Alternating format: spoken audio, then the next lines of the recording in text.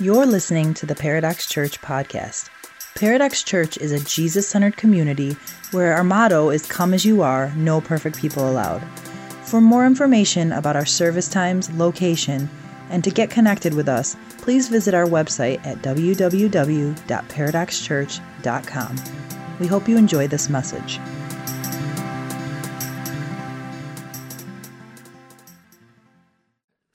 In all seriousness, I didn't even know things like this existed. And there are so many things, as we get into this Dreams series, there are so many things that don't exist until God plants a dream in someone's heart. And it can be something that who would have even thought, right?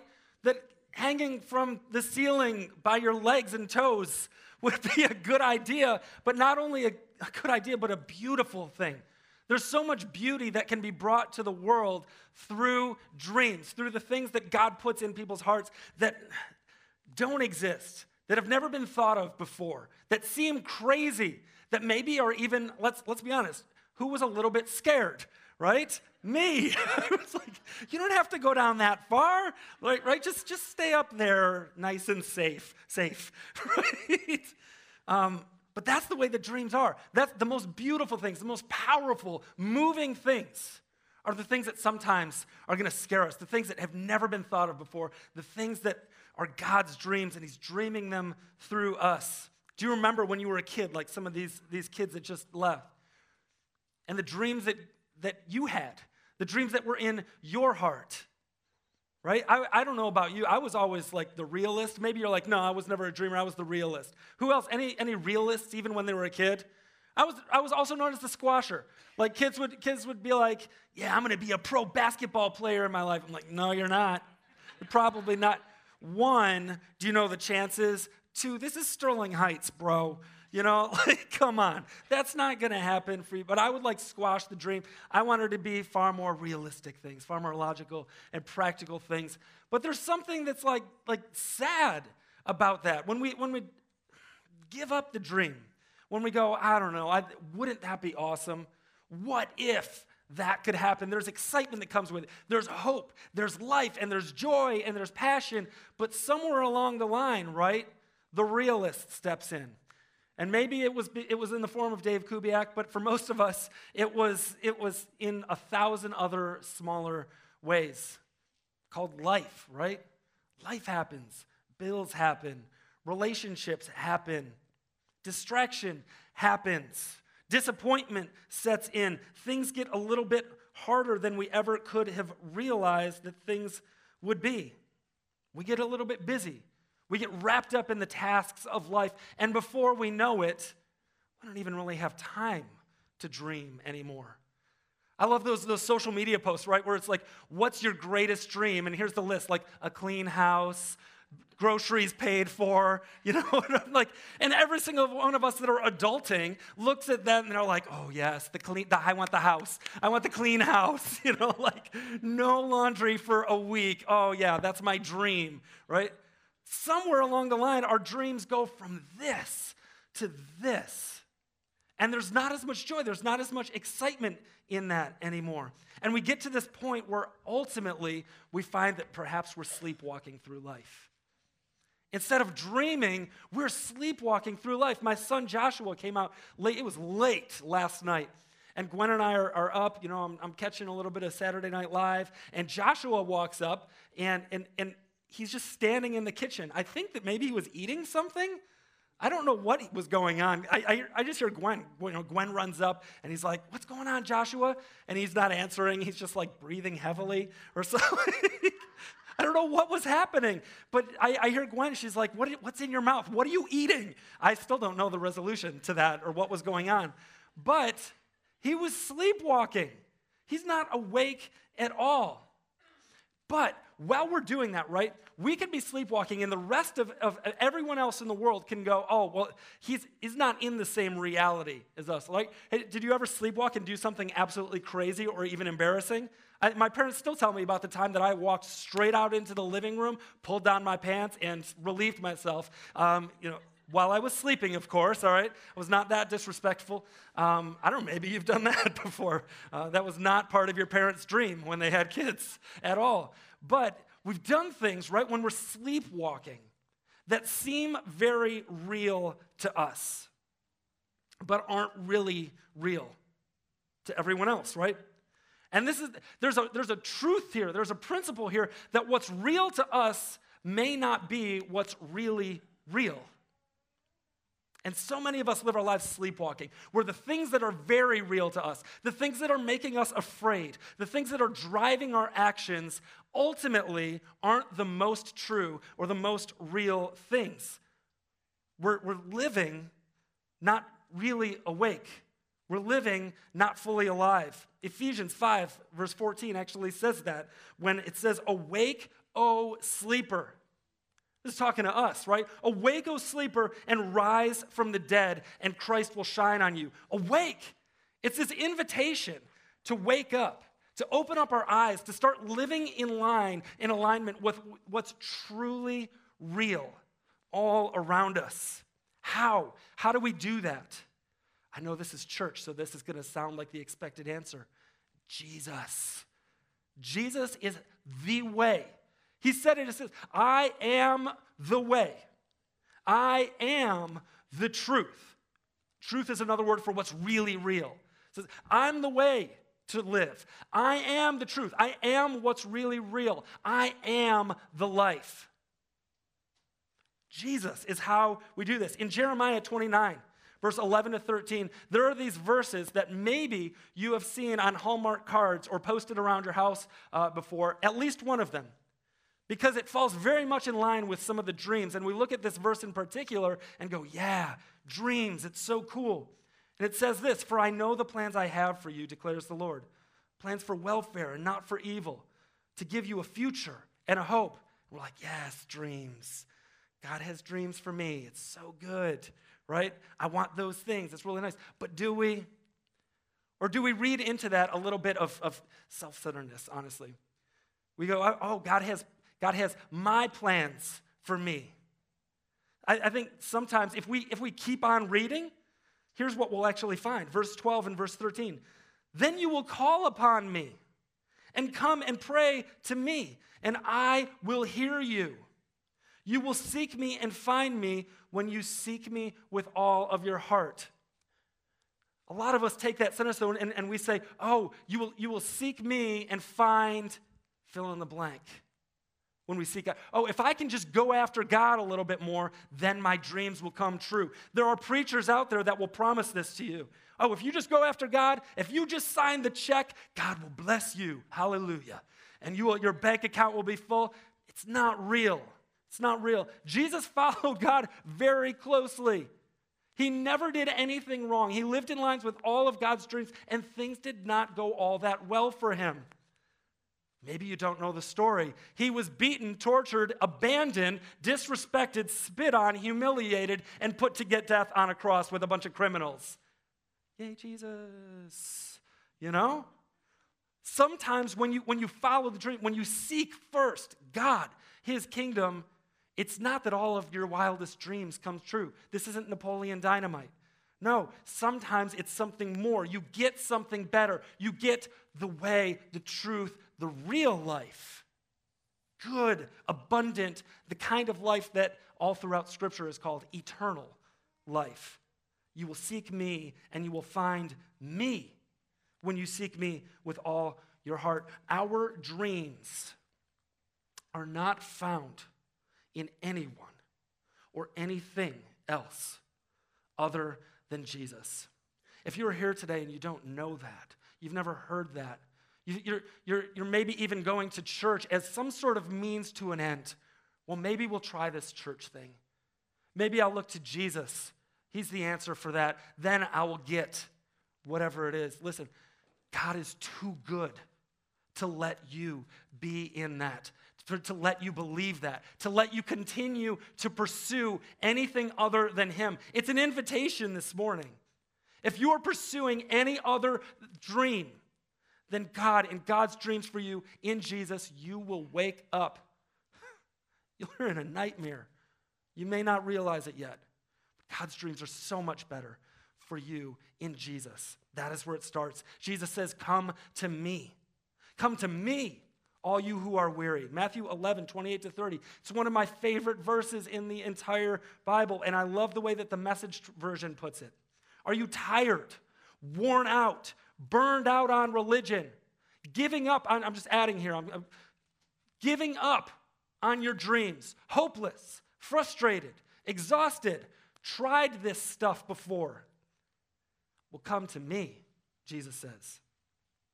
Get away with me and you'll recover your life. I'll show you how to take a real rest. Walk with me, work with me. Watch how I do it. Learn the unforced rhythms of grace. I won't lay anything heavy or ill-fitting on you. Keep company with me and you'll learn to live freely and lightly. That sounds good to me. I don't know about you, but reality is exhausting. It's exhausting. The day-to-day stuff, how many times do we fall, our heads hit the pillow, we're too tired to dream, right? We're asleep within moments because we're just that tired. We're beaten up, we're broken, we're exhausted by the day, by reality.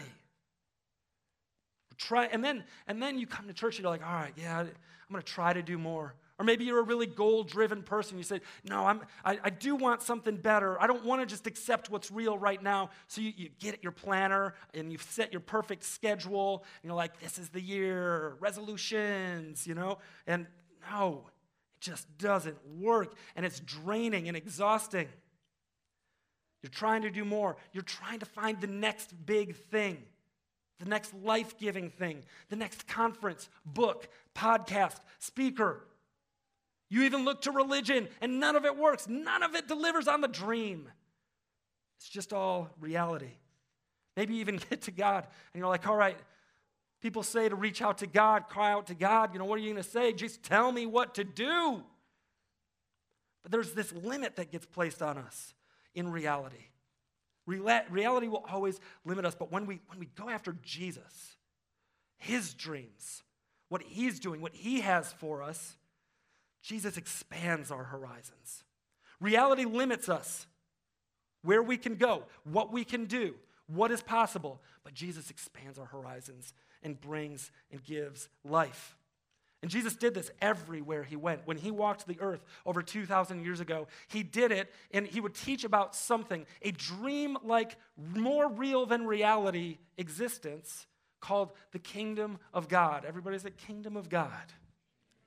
Okay? It's maybe for today's purposes, we could call the reality of God. And in the reality of God, things aren't what they seem. People think, oh, this is the way that life really is. This is how it works. I know you've got a bunch of nice little sayings, Jesus, but that's not how it really goes. You haven't lived in my family. You haven't been in my marriage. You haven't struggled with what I struggle with. And Jesus says, no. I have life for you. And there is a reality that's greater, bigger, more beautiful, more life-giving than anything else that you could possibly experience. A reality that surrounds you, but it can't be seen as easily. It's less obvious, but it's even more real. Jesus is this portrait of God's dream for humanity. His teachings, his ways teach us to live in line with that reality, to dream his dreams. Jesus is what God had in mind for humanity at creation. He is the way that God is recreating the world, bringing life again. That initial dream, the original intention and design God had in his heart when he began to speak life and spill out onto the canvas of a blank, chaotic mess called earth. He started to bring order and beauty and life to it. His dreams were becoming reality, and right there from the beginning, in its most perfect, beautiful form, is Jesus. And when Jesus comes, it is God's masterpiece. He's saying, look, my son, I'm well pleased. In him is life, and life to the full. Look to him, follow him. If you want to know what I'm like, look at Jesus. If you want to know what I care about, look at Jesus. If you want to know how to live now and forever, look at Jesus. And Jesus went around teaching this reality, the kingdom of God, specifically in Matthew 5. It's one of the most famous sermons ever preached. And time again throughout it, Jesus is basically saying, your reality, what you're experiencing in life, does not necessarily match God's. He goes through and he says, oh, hey, when you're suffering, you're actually blessed. When you have nothing, when you're broken, when you're disrespected, you're actually blessed. There's something good that's happening. You'd say, no, that's not real. That's fantasy land. That's a dream. Jesus would say, no. My dreams are reality. What you see is not as obvious, but it's more real. This is the kingdom of God. This is when you're blessed. And at the end of this message, Jesus says this phrase. He starts using this phrase where he says, you have heard it said that, fill in the blank. Go through Matthew 5. You can find these. You have heard it said. And what he's doing is he's flipping a lot of things that people commonly accepted as truth, as reality.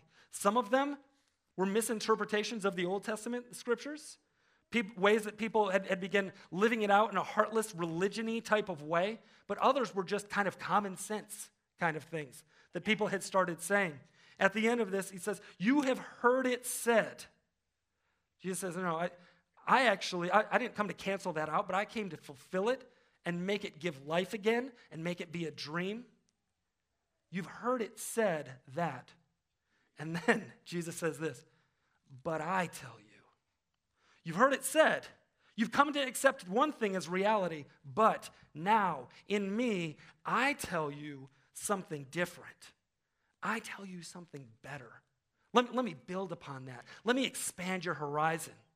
Let me invite you into something that's even better, even more real than what you've heard, what you've been taught, what you think you already knew. The kingdom of God. You've heard it said, but I tell you, God's reality, God's dreams, they're different from our reality because our reality limits, but dreams, God's dreams actually create new and better realities. It's not something that we don't have time to do. In fact, no, better worlds have always depended on dreams, on people living into something more. Just think of every great invention that's ever come up in the history of the world. Thomas Edison, Steve Jobs, and the dream to have a computer in every, right? Martin Luther King Jr. I have a dream. What? Of a better world, of something even more beautiful than our current existence and our current reality. Dreams are necessary to move things forward and to bring God's kingdom, God's reality here on earth. It's almost as if in these two phrases, you have heard it said, but now I tell you, Jesus is inviting us to ask, what if? What if? What if everything that you have experienced so far isn't all there is? What if there's something more? What if there's something better? What if? And so for the rest of our time here together, we're going to do something a little bit different. We're going to go off script a little bit, and just to prove it, I'll get rid of the podium here. We're going to go a little bit off script, and I'm going to invite two amazing men, two pastors that I've just recently gotten to know, but I am thankful. They are an answer to prayer, and I love dreaming with these two guys, Pastor Mike Nank and Pastor Greg at Meehan. Come on up, guys. Thanks. All right, and I'll go in the middle. Hey, look at that. Greg is fancy, guys. So around this time, every year, sometimes it can even be a little bit routine where we start to talk about vision, right? And we start to ask these questions of what if. But man, if you've been tracking with us here at Paradox, the last few months, it's been an interesting year, right? There's been a lot of change. There's been a lot of transition. And some of it has been hard. Some of it has been exhausting, right? Some realities have been very, very difficult. But I believe, and I think that these two guys, just in our conversations, it feels like we're turning a corner. It feels like we're getting to this place where God is inviting us not to just continue on doing what we do, Sunday's coming, here we go again, but to dream again. to start asking the questions of what if everything that we assume to be true about church or culture, about what we do and what works wasn't the most real thing. But what if God is inviting us to dream again, to step into a new reality, a different one, to create a better world, a better Warren, a better Paradox, a better family, a better you, because God has dreams for you. And we don't want to just make our own plans and say, like, well, here's what we're going to do. Here's the budget again, and here are the things that we're going to, like, what if we got excited again? What if we became, like Jesus says, like little kids and started asking that sometimes annoying but always exciting question, what if? And so there's been kind of these areas that have been guiding those conversations for us that we wanted to share with you so that you could hear some of our heart on it, some of our dreams that we're dreaming with God, but also we want to dream with you. We want to invite you into God's dreams for this family called Paradox, because God's not just speaking to us. You don't have to be a pastor to have the Holy Spirit. Like, God is real. He's alive, and he's speaking. He's planting dreams in your hearts. He's called us together to be a church to fulfill his dream for Warren and for you as part of this family in this time, in this place. So just to get into a few of these words in our time, and we're going to go, right? We're going to have a conversation. Let's do it. The first one we cheated a little bit. Those of you that are in the volunteer huddle in the morning know that I'm supposed to give one word, and I can't ever do that. So I said that we were going to do words, and look at that. I've already broken the rule. There are 2 words up there already. So the first kind of area that we feel like God is leading us into is growth and discipleship. And in so many ways, like, these were supposed to be 2 different things for us. It was like, there's growth and discipleship. But as we dreamed together, it was like we just couldn't separate the 2. Because there's not just like, we want to grow without growing the way that Jesus calls us to grow, doing the things that Jesus asks us to do. And for me, just to set this up a little bit, I keep going back to Acts 2:42 to 47. I did plan this, so bear with me. I've got it in the Bible. Can I at least not go unscripted from the Bible here at church? That's good. Is that all right? All right. Good. You're okay, good. I'll go with this script only. So in Acts, it says that the early church devotes themselves to the apostles' teaching and fellowship, to the breaking of bread and the prayers. And awe is coming upon every soul. And many wonders and signs were being done through the apostles. And all who believed were together and had all things in common. And they were selling their possessions and belongings and distributing the proceeds to all as any had need. And day by day, attending the temple together and breaking bread in their homes, they received their food with glad and generous hearts, praising God and having favor with all the people. And the Lord added to their number daily those who were being saved. How many of you want to be part of a church, a family like that? Sounds like a dream to me, right? So there are certain things. Can you get a little bit more excited about that? I would like to be a part of a church like this, all right? I'm excited about God's dreams for our church. And you have heard it said that Christianity is on decline in our culture, in our time. But what if this was God's design for church? To be powerful, to be influential, not in the way that everyone else is powerful and influential, but to have favor with people, to be loved by people, to be wanted to join by people on a day-to-day basis. I'll stop talking and hand it over to you, Mike. Are you sure? I'm sure. You keep going. I'm sure. You're on a roll. Well, it's That's called good. preaching. That's good. So we're talking about our dreams? Yeah, specifically for growth and discipleship. Okay, but first, my one main dream that God came to me this morning, it actually came during this performance, is I dream of having core strength enough to be, isn't that crazy? I'm watching that, I'm like, it's amazing. Yeah. Growth, and I love that we're tying these 2 together, because as Dave said, it's impossible to think of the one without the other, because we can do all sorts of things to reach out to the community. Come check out our church. But if there's not the community here, and if we're not growing closer to Jesus together, then we may as well have the back door wide open, because people are going to come right in and come right out. So if we're talking about this, we have to talk about a front door and a back door.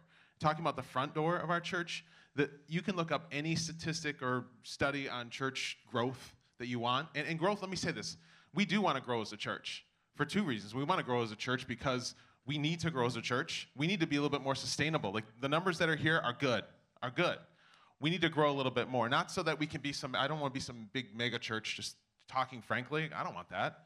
But I want a sustainable group of believers where just 100 life groups are happening and things are moving.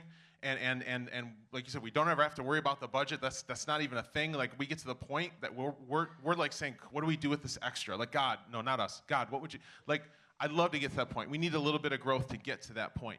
But I want to grow. We want to grow because we want to see more people come to know Jesus. We want to see more people in our family. If the family's healthy, it's great. Who wouldn't want more people in our family? Amen? It's good. And again, what I was saying is, if you look at any statistic or study, blah, blah, blah, the number one way to have people come into a church is through the people of the church. We can put up billboards. We can get that billboard. I can go dance in the middle of the street dressed in a clown suit with a sign. It doesn't matter. No, we want people to actually come. No, I know. Forget that one. Right. It's what not to do. I won't ribbon dance either. But seriously, when someone out here thinks of a friend, a coworker, a family member, and says, you know what? I think that they would benefit from a relationship with Jesus, and I think the Paradox is the place that they can find it, and they can find a community that will come alongside them. That's what I just want to say, that's how we're going to grow, and it's not from some fancy strategy or elaborate marketing campaign. It's through us, not us, inviting people that we know. So. Yeah, it's awesome. I've got a buddy who lives in West Virginia. He goes to this really small church, and he just joined recently. And he said that he's becoming a member of the church. I'm like, oh, cool. What's that look like? And he's like, well, the pastor comes over to our house, and we hang out, and we go through this class together. I'm like, okay, tell me a little more about it. So he's like, well, it's 5 months long, and it's 3 hours every single week. I'm like, whoa, that's a serious, like, membership class, man. Like, normally it's like a one quick class, right? And then Dave shows up at Paradox, and he's like, yeah, you guys should do this thing called training camp. And I'm like, well, what's that? And he's like, well, it's like this thing where we get together once a week for 3 hours for 5 months. And I was like, no. That's the shortened version. Yeah, and that's the condensed version. The normal one's 9 months. I was like, no thanks. So Dave was selling this for several months, and I resisted. That's just, you know that. I don't think I'm not lying. I resisted, and it's like, gosh, I don't know if I can commit to that. And we've been going through that now for 5 weeks, and it's been amazing. And I'm looking forward to it. And I was driving here this morning, and it's like, man, how was I able to free up that 3 hours? And it's like, well, what was I doing that other 3 hours? Probably watching Netflix, you know? Like there's buffer, right? There's room that you can cut out.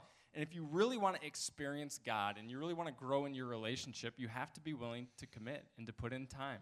And we're going, yeah, you can clap to that, please. Let's go. And so as we're going through this class, we're growing together as a leadership group. What if our whole church went through training camp? Some of you are like, no thanks. One person is excited about that. I'm gonna keep selling it, okay?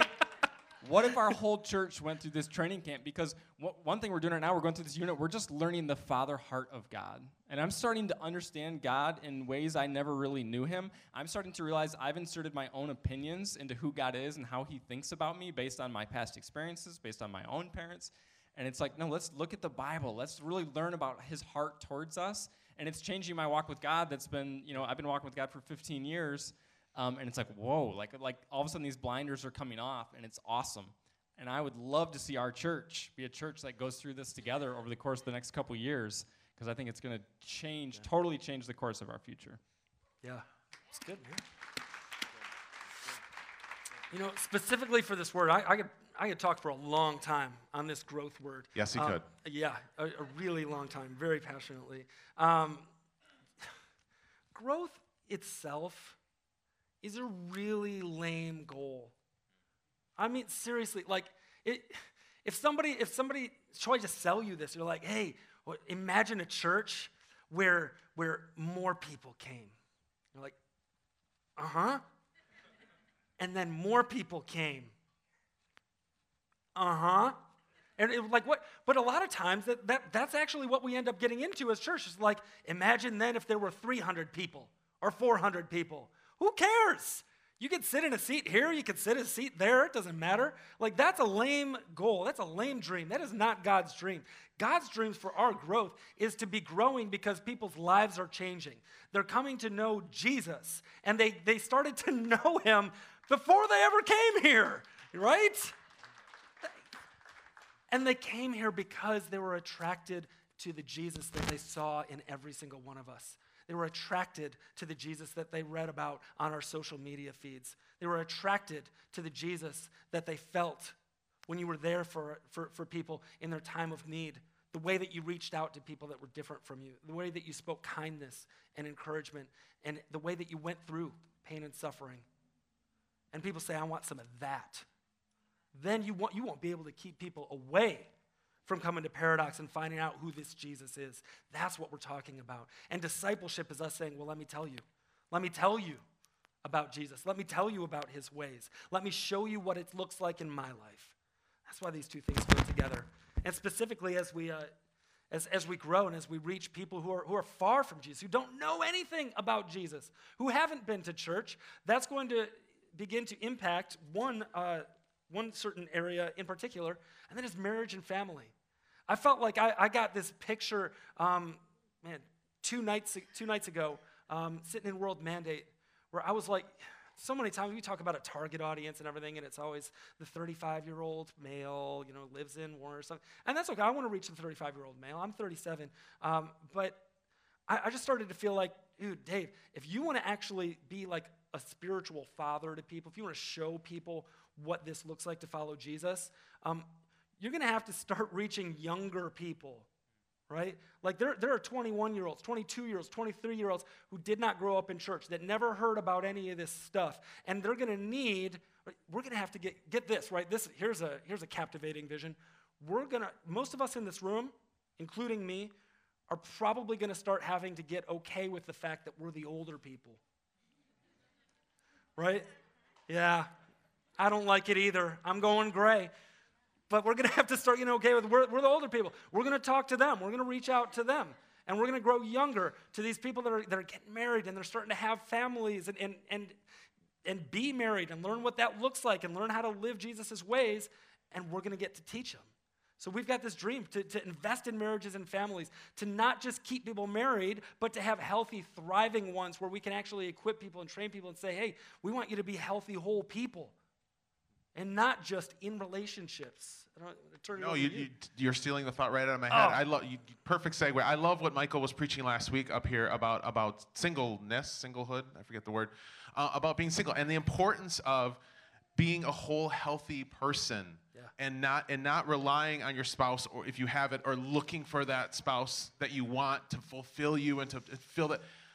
I just got this picture. We were talking about this the other day, and talking about marriage, and it's. There's so many exciting dreams we have about to help marriages, and there's things we want to do to come alongside marriages.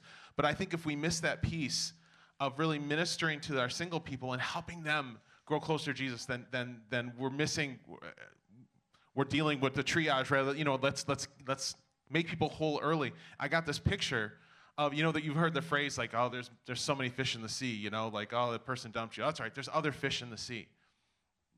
I don't know about you, but like when I was in my early 20s, like when I was at that point where I was starting to look around for another person, like I was going to places and the fish there were not swimming towards Jesus, right? And that was not the right pond to be swimming in. I just have this vision of Paradox being just this healthy pool of clear water where the fish, the single people here, whether they're looking to be married, whether that's a desire that God has put on their heart or not, are swimming towards Jesus.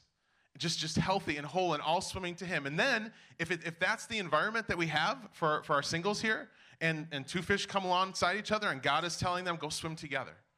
And in marriage, how exciting would it be if we had, in a year's time from now, like a dozen marriages that came out of single people meeting here, right? And not that this would become a place, but why not, right? How awesome would that be? And if the singles are all swimming together in like a pool, in a school of fish, like I said, two come alongside and want to swim together, great.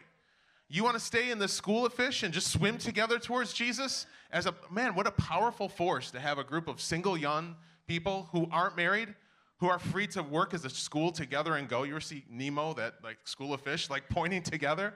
Man, that's so beautiful. That's what I would love to see here. Yeah. That's awesome. The thought that came to me was seeing marriages and families thriving, not surviving. That's good. And I think maybe for each of us, maybe just take that and think about it and ask yourself, what does that mean for you? You used the word thriving just a moment ago, and I think that was confirmation. This world is so busy, and it's just like our culture is so fast-paced, and it's so easy to neglect the most important relationships in our life. So what does it look like for you? To think about what does it look like to thrive and not just survive? Because for me personally, most days I feel like I'm surviving. We went to a marriage conference about 6 months ago, my wife and I, and one of the encouragements was to go out and play, go have fun. Like that's why my wife and I fell in love. We went and we did activities together, we went on trips together, and so we've been trying to recreate that these last few months, and it's been amazing. It's been encouraging for us. I feel like it's a turning point for us as we're starting to thrive a little bit. We're starting to kind of fall back in love with the things that drew us to each other in the first place. So what does it look like for you in your most important relationships, with your family, with your spouse, with your kids, to thrive, not just survive? Yeah. I mean, you've probably heard it said, right, that the divorce rate in the United States is somewhere around 50%. And here's the heartbreaking, you have heard it said, that it's not much different here in the church. What if that wasn't true? What if we could change that? What if there were, here's that word again, older couples, people that could invest in these younger families, walk alongside of them, train them up. We have people here like, yeah, let's get away. Let's get our hearts good and healthy. Let's start new groups for these families where they can support each other and walk alongside of each other and learn how all of this stuff works, so that they can run the distance. So one of these groups that we're going to be reaching as we continue to grow and see lives changed by Jesus is young people, marriages, family, but we're also going to be seeing people very, very different from us. I mean, the world is changing. Cultures is changing. Your neighborhood, your street, your workplace is changing. And in a lot of ways, here's the thing, your workplace, your neighborhood may look a lot more like heaven than church, which is sad. You may have heard it said that Sunday morning is one of the most segregated hours in the entire week. You may have also heard it said that Detroit is one of the most segregated places in our country. What if we turn that on its head? What if our church didn't just reflect the culture of our neighborhood or the races and ethnicities and the people of Warren, but what if we reflected the culture of heaven? Let me tell you what that looks like. Revelation 7 says this, "After this I looked, and behold, a great multitude, not token, but great multitude that no one could number, from every nation, from all tribes and peoples and languages, standing before the throne and before the Lamb, clothed in white robes, with palm branches in their hands, crying out with a loud voice, 'Salvation belongs to our God who sits on the throne and to the Lamb.'" We're not gathered around some idea or even a social justice issue, great as though they may be. What brings us all together as one is Jesus. And that should be true in the church more so than anywhere else on the planet. Absolutely. We've done this thing of the last, earlier in the fall, some of us got together, and for 9 weeks we did this thing we're calling it Be the Bridge. And just a way for us, we had people here from inside our church, from different backgrounds and cultures and ethnicities get together, and we just had a dialogue for like 9 weeks. Mm-hmm. And I'll tell you, man, it was amazing. Yeah. Just to be able to, I mean, there were things that like had going into that meeting, I don't want to steal your thunder, I think we were talking about this, but I think we're saying the same thing. Like, Dave and I both felt like, going into that, I was like, racism, no, tell me more, but that's not my problem. I don't have an issue. I'm not a racist. Like, but I'll talk about it, it's good. Through some of that dialogue and conversation, when I got real and honest with myself, I was like, holy cow, there are biases I have. Like, there's legit biases I have. And I need to deal with that. I need to think through that. And I need to look, anyway, I'm getting into the nitty-gritty of it, but having that conversation, sitting down and having those opportunities to talk together was life-changing. I'm dreaming of that happening and continuing here, and we're having more of that, where we're having groups forming, people getting together and having those dialogues. I'm even envisioning that we get to a point where we figure out how to do that so well, and again, not that we have it perfect or it's that there's a secret formula, but I think just getting people together and sharing hearts in a comfortable, safe environment will work. I think if we can do that well, I'm even envisioning us becoming a model for other churches to do the same. Yeah. For businesses to do the same. Hey, tell us about how you guys did that. Tell us a little bit more about that. For schools. Yeah. The government, our city of Warren. I want Mayor Faust to call me up and go, hey, I heard about this bridge thing you guys did. Yeah. Tell me more about that, right? And in that, not only will we see our communities just get to come to understand each other and see reconciliation start to happen, but we're going to get to tell them about Jesus along the way. And that's just super exciting to me. I just can't wait to see that happen. Yeah. I love that picture of heaven, right? There's this great multitude.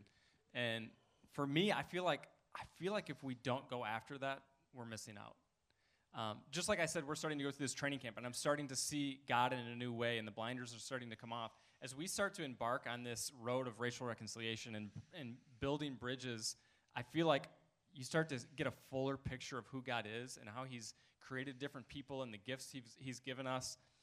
So I would just love for us to continue on this journey because I think we're going to miss out if we don't. Mm-hmm. Yeah, absolutely. I mean, like I said before, what if we were the kind of people that were the first to reach out to people different from us, no matter where we were? What if we were the first people to say, I'm sorry, or to listen, or to want to understand? What if we were the first people to say, you know what? I want to go. I don't care where you call me, God. You can call me to the ends of the earth because we believe that every nation, every tribe matters to you, is made in your image, and is going to be with us in heaven someday. So, God, let me be a part of that. Let me be a part of making that happen. Let me be a part of bringing heaven to earth. Like, that would be amazing. And I want to do that. I want to be a person that does that. And I want to be a church full of people that do that together. What if? Here's the other thing. If we start doing that, the church is naturally going to start making an impact and living on mission in our community and to the ends of the earth. We'll make an impact and we'll have a mission. Here's Matthew 28. Jesus gives us some of his most important words because they are his last recorded words before he ascended into heaven. It says, all authority in heaven and on earth has been given to me. Go, therefore, and make disciples of all nations. Everybody say all nations. All nations. Go make disciples of all nations, baptizing them in the name of the Father and the Son and the Holy Spirit, and teaching them to observe all that I have commanded you. And behold, I'm with you. I'm with you always to the very end of the age. I believe that when we start doing that, yes, this is about evangelism. This is about sharing who Jesus is to us and what he's done in our life. But it's also about living a mission wherever we are and wherever God has called us. And when we live in line with God's dreams, when we live in line with God's kingdom is good. Heaven is good. It's a place where there is no brokenness, there is no suffering, there are no tears, there is no injustice, because God's will is always being done, and it's not here. It's not. That's why we pray things that Jesus taught us, like, thy will be done on earth as it is in heaven, because these two places are different. And we want to be people that go everywhere bringing more of that reality, more of God's dreams there, and that's going to make the places that we are better. That's going to mean that, as Mike said, the mayor, the city of Warren, our neighbors, will be glad that we are here and glad that we are followers of Jesus. You have heard it said that Christians are judgmental, are hateful, are taking up space that could be used to bring in tax revenue. All of these things, many times, sadly, are reality. But what if? What if they weren't? What if cities couldn't wait to get more churches in their limits? What if schools couldn't wait to have prayer inside of them? What if schools were reaching out to churches going, can you guys come here? Can you guys come here? Because the kids that you're investing in and pouring into, like, they're the ones that are thriving We love churches. What if that kind of impact was being made because of Jesus? Amen. Amen. Amen. I love that. Right? I love that. Man, I was so encouraged being here last night, being part of the World Magnet concert, and hearing about what God is doing all around the world. And it really struck me. I think it was Don. I forget his last name, but this guy Don, who's head of like the world outreach and stuff. And he was saying, he was so passionate about it. He's like, there are still tribes and villages, a group of people out there who have never heard the name of Jesus. But then I love what he said next. He says, we know who they are. We know where they are, and we know how to get to them, and we're going to go. Yeah. And I'm like, and he said it was, I think he said, used the word travesty. He says it's a travesty that in this day and age that there are places in the world that no one has heard the name Jesus. And I'm like, oh my gosh, he's right. In this modern day, all the communication, all the technology, all the resources that we have, and there's people that they can choose to say no, but they've never even had the chance to say yes. Are you kidding me? Like, that just struck me really hard. Like I want to be a part of that. I want to be a part of going out and meeting them. But then the other thing at the same time, and it's not an either or, but I'm also hit with the reality that for some of us, like that's the thought of flying halfway around the world and spending a month in a jungle is just, you're just like, wow, that's so far. Don't rule it out, but maybe right now it's so far. But even back, Dave, when you were setting this up and you're saying, you were talking about dreams in the reality, but then you said, well, life happens, you know, and so the kids and this and that. And this is also just striking me right now, like you said, our mission field is maybe it's in our house, in our neighborhood. Like, we can do mission. We can be the hands and feet of Jesus everywhere we go. Everywhere. And that, it just, you don't have to go to Puerto Rico, or Costa Rica, or what, like we could do that everywhere we go, in our workplace. We can do that, even sometimes we can do it even better when life is a struggle. When your life is, and I talked to a gentleman the other day, and he was just sharing with me. I had to have him stop. My heart hurt so bad. He was sharing with me wave after wave of the stuff that was happening to him. And I told him, I go, stop. I just stop. I didn't even want to hear anymore. This guy's life was a wreck right now. But what I'm thinking about this for him right now is but the thing is, he didn't have Jesus, and he had nothing. He had no mooring. He had no anchor, nothing to go to, no peace to hold to, no hope to go back to. And my heart was breaking for this guy. But I was thinking, man, for those of us who do, for those of us who know the Lord and we have the hope of Jesus in our heart, when stuff is going sideways, and it will, and it does, and when we can respond to that by turning back to him, that's mission. That's impact. We are going to impact the people around us when they're going to see that, and they're going to say, in the midst of that, what, you're giving glory to God? Really now? Why? Boom. You ask me why? I'll tell you why. That's our chance right there. So I'm excited for all the opportunities to go out into the world. I'm excited for the opportunities to stay in the world that we have right now and have impact for Jesus. I'm telling, like you said at the beginning, I feel like God is moving, and it's going to be powerful, and it's awesome. Yeah. All right, I'm a rule follower, and yeah, you guys clap. We're over on time, so I'm going to be very brief. But I think, pointing to this for a moment, impact for us here at Paradox, when we talk about impact, we're talking about impacting the communities around us, and then missions means going. Those are basically the two of the same things. It's just geographically where are we at. We want to impact our community here, and we want to impact communities other places too. We want to get outside our comfort zone. We want to allow God to get us outside of what's safe so he can extend us and grow us through that. What if we are a church who goes? What if we are a church who doesn't just consume but produces for the kingdom of God? Yeah. Amen. Thanks, guys. Good. I do want to say, like, we're done for the moment, but we're not done. Like, God is birthing so many dreams inside of our heart. And especially if you're going like, yeah, but what does it look like? How? What are we going to actually do? We got some ideas, but I want to be honest with you. Others, you don't want us to answer. I don't want to answer that because God is placing dreams in your hearts, and we want to hear them. We want to dream together. We want to invite you into the dream. Dream with us. What do you see? What is God speaking to you about what the church could do, what Paradox could be? Share those things with us. Send an email. Post on your profile, whatever it is. Like use a hashtag, Paradox Dreams or something. Like, let's dream again together. As the band is out here, I wanted to just share this poem with you. It's a pretty old poem, but I felt like it captivated so much of what we're talking about. And it's by a guy named Pete Gregg from a movement called 24/7 prayer. It starts this way. So this guy comes up to me and says, "What's the vision? What's the big idea?" And I open my mouth and words come out like this. The vision? The vision is Jesus. Obsessively, dangerously, undeniably, Jesus. The vision is an army of young people. You see bones, I see an army, and they are free from materialism. They laugh at 9 to 5 little prisons. They could eat caviar on Monday and crusts on Tuesday. They wouldn't even notice. They know the meaning of the matrix, the way the West was won. They're mobile like the wind. They belong to the nations. They need no passport. People write their addresses in pencil and wonder at their strange existence. They're free, yet they're slaves of the hurting and the dirty and the dying. What is the vision? The vision is holiness that hurts the eyes. It makes children laugh and adults angry.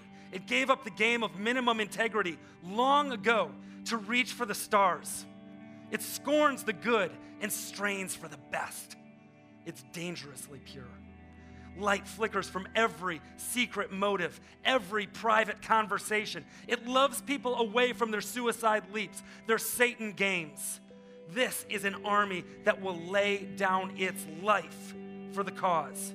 1,000,000 times a day, its soldiers choose to lose that they might one day win the great well done of faithful sons and daughters.